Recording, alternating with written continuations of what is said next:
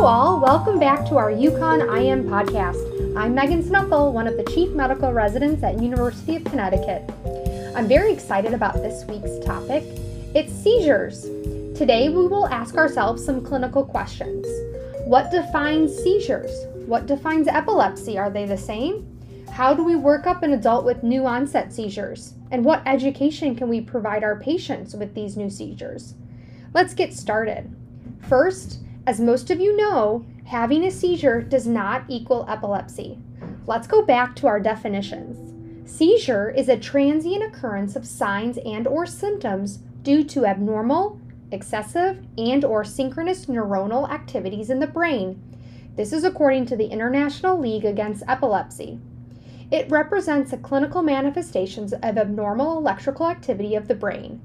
Seizures can be generalized, the whole brain, or focal, originating within one part of the cerebral hemisphere. It can be provoked or unprovoked. Some examples of a provoked seizure would be traumatic head injury, alcohol, drugs, infection, cerebral vascular disease, to name a few. Unprovoked seizures do not have a clear relationship with an underlying cause. This is an important aspect as we need to get a clear history to determine if it was provoked or unprovoked. Now, epilepsy, this is defined as at least 2 provoked seizures occurring more than 24 hours apart, or 1 unprovoked seizure with a high risk recurrence of an unprovoked seizure over the next 10 years. So how do we work someone up who has presented after a seizure? First, we want to get a detailed history, including their experience, recollection, and awareness of the event. Ideally, if someone was around that can give a detailed description of what they saw, that would be very helpful. Getting a sleep history is important, as sleep deprivation has been known to provoke a seizure. All past medical history, including similar events or prior injuries, should be asked. Social history is very important, as drugs and toxins are known to have an indirect effect on the brain. And lastly, a medication list should be reviewed. Meds such as antidepressants, diphenhydramine, stimulants, penicillin, cephalosporins, fluoroquinolones, bupropion, tramadol, INH. These are some examples of higher risk drugs causing or lowering the threshold for a seizure. Each mechanism can be different here.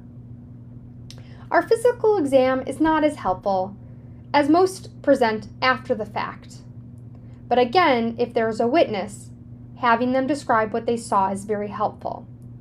Something that has a very high specificity for predicting seizures is actually lateral tongue biting. Lateral tongue biting can be seen up into 33% of patients who present with new onset seizures. So what's the workup? Well, according to the American Academy of Neurology, we should first start with some lab work to rule out metabolic and toxic causes. This includes a BMP and tox screen. Specifically, when looking at the BMP, we're looking at the BUN, sodium, and glucose, as hypoglycemia, uremia, and hyponatremia are common causes of provoked seizures. Prolactin has been studied to be elevated post-ictally. However, in order for this to be accurate, it has to be drawn in a very specific manner. It's first drawn 10 to 15 minutes after the seizure, or after the presumed seizure, and then another 6 hours to establish a baseline. This can be very difficult to do, so unless done properly, it's not very helpful. Also, anecdotally, it can also be elevated in patients who present with syncope, so it wouldn't be very helpful to distinguish between those 2 presentations. If you have a patient with their first seizure, an MRI should be done to rule out any structural abnormalities, including congenital abnormalities, brain tumors, vascular lesions. An EEG should be done as well. The value of an EEG helps to point to focal lesions, predict recurrence, and can sometimes point to a focal epilepsy syndrome with a particular spike pattern. We're going to discuss treatment for new onset seizures on a different day, but I do want to comment on some things that might come up with your patient. Sometimes they ask, can we stop our anti-epileptic? Maybe they haven't seen their neurologist in quite some time, and they want to stop this medication. Well, according to the American Academy of Neurology, discontinuation can be initiated if the following criteria are met. The patient is seizure-free for 2 to 5 years. Diagnosis is one type of epilepsy. They have normal EEG findings and normal neurological exam findings. However, it's important to let your patient know that there is a high reoccurrence of those who do discontinue their anti-epileptic agent, specifically within the first 6 months of discontinuation. So it should be a discussion with you, the patient, and their neurologist. Also, some things that you can educate your patient on. They're always asking about different kinds of restrictions that they have.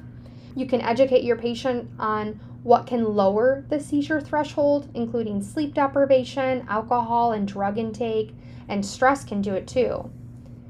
They should avoid working at heights and with heavy machinery, and they should also avoid any unobserved water activities, as they are at a higher risk of drowning, and this actually includes taking baths. Driving laws can vary from state to state, so it's important to educate yourself on what your own state law is. For here in the state of Connecticut, there is actually no mandated seizure-free period.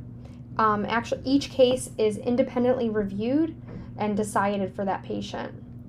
Also, it is not mandated for us as physicians to report our patients to the state who have epilepsy. Well, great. That's all I have for you today, folks. Thanks for joining me on seizures. See you next time.